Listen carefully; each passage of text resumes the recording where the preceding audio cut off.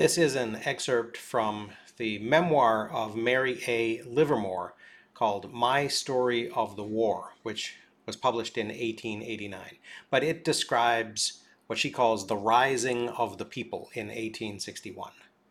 She says, "The day after my arrival," this would be in Boston, "came the news that Fort Sumter was attacked, which increased the feverish anxiety. The threats of its bombardment had been discredited, for the North believed the South to be as deeply rooted in attachment to the Union as it knew itself to be. All its high-sounding talk of war was obstinately regarded as empty gasconade, and its military preparations as the idle bluster of angry disappointment. When, therefore, the telegraph, which had registered for the astounded nation the hourly progress of the bombardment, announced the lowering of the Stars and Stripes and the surrender of the beleaguered garrison, the news fell upon the land like a thunderbolt.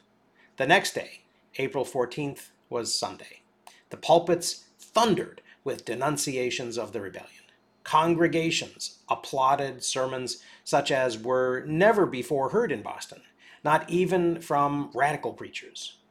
Many of the clergy saw with clear vision at the very outset that the real contest was between slavery and freedom.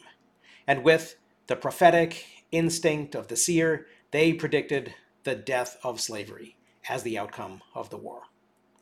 Monday dawned, April 15. Who that saw that day will ever forget it? For now, drowning the exultations of the triumphant South, louder than their boom of cannon, heard above their clang of bells and blare of trumpets, there rang out the voice of Abraham Lincoln, calling for 75,000 volunteers for 3 months. They were for the protection of Washington and the property of the government. All who were in arms against the country were commanded to return home in 20 days, and Congress was summoned to meet on the 4th of July. This proclamation was like the first peal of a surcharged thundercloud, clearing the murky air.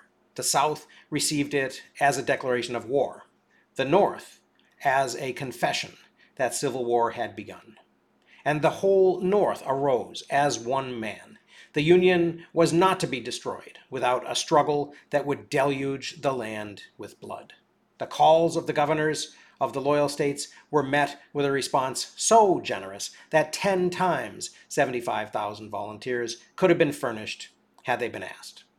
All the large cities and towns raised money for the volunteers and their families, and it was believed that abundant means were placed at the disposal of the general government for a speedy quelling of the rebellion.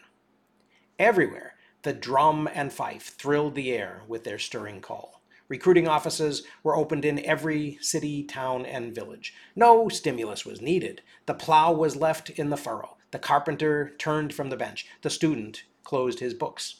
The clerk abandoned the counting room. The lawyer forsook his clients.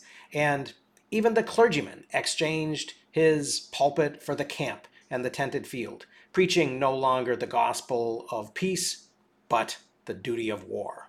Hastily formed companies marched to camps of rendezvous, the sunlight flashing from gun barrel and bayonet, and the streets echoing the measured tread of soldiers. Flags floated from the roofs of houses, were flung to the breeze from chambers of commerce and boards of trade, spanning the surging streets, decorated the private parlor, glorified the schoolroom, festooned the church walls and pulpit, and blossomed everywhere.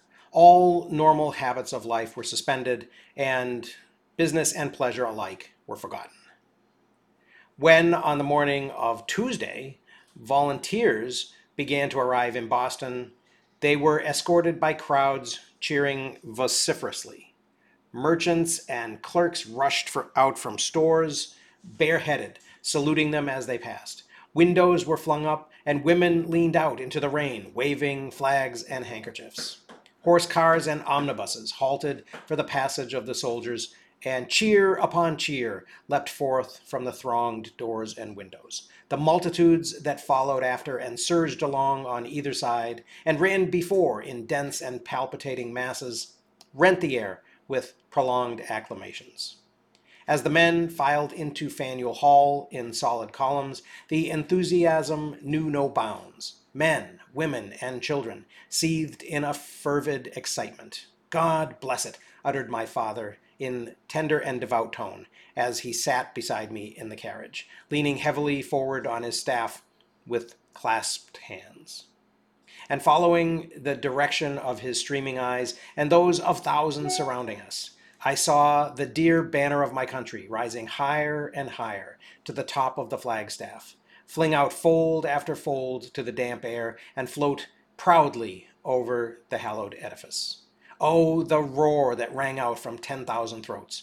Old men with white hair and tearful faces lift their hats to the national ensign and reverently saluted it. Young men greeted it with fierce and wild hurrahs, talking the while in terse Saxon of the traitors of the Confederate States who had dragged in the dirt this flag of their country, never before dishonored. That day, cartridges were made for the regiments by the 100,000. Army rifles were ordered from the Springfield Armory. 1,500 workmen were engaged for the Charleston Navy Yard. Enlistments of hardy-looking men went on vigorously, and hundreds of wealthy citizens pledged pecuniary aid to the families of the soldiers. Military and professional men tendered their services to the government in its present emergency. The Boston banks offered to loan the state $3,600,000 without security, while banks outside the city, throughout the state, were equally generous in their offers. By 6 o'clock on the afternoon of Tuesday, April 16, 3 regiments were ready to start for Washington, and new companies were being raised in all parts of the state. On the afternoon of the next day, the 6th Massachusetts, a full regiment, 1,000 strong, started from Boston by rail, leaving the 4th Massachusetts to follow. An immense concourse of people gathered in the neighborhood of the Boston and Albany Railroad Station to witness their departure. The great crowd was evidently under the influence of deep feeling, but it was repressed and the demonstrations were not noisy.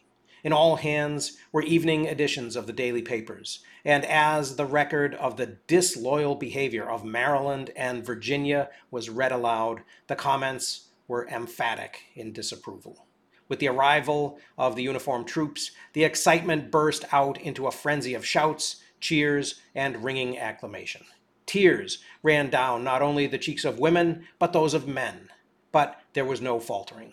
A clergyman mounted an extemporized platform to offer prayer where he could be seen and heard by all, and a solemn hush fell on the excited multitude, as if it were inside a church. His voice rang out to the remotest auditor.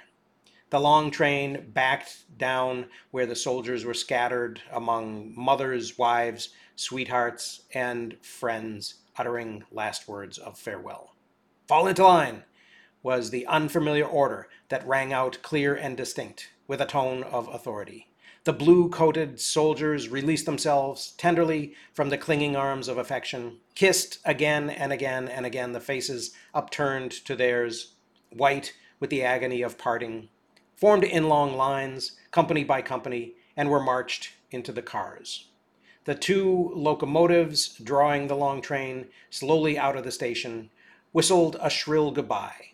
Every engine in the neighborhood shrieked back an answering farewell. From the crowded streets, the densely packed station, the roofs of houses, the thronged windows, and the solid mass of human beings lining both sides of the track further than the eye could see, there rang out a roar of good wishes and parting words accompanied with tears and sobs and the waving of hats and handkerchiefs. The 6th Massachusetts was on its way to Washington. Ah, how little they or we foresaw the reception awaiting them in the streets of Baltimore.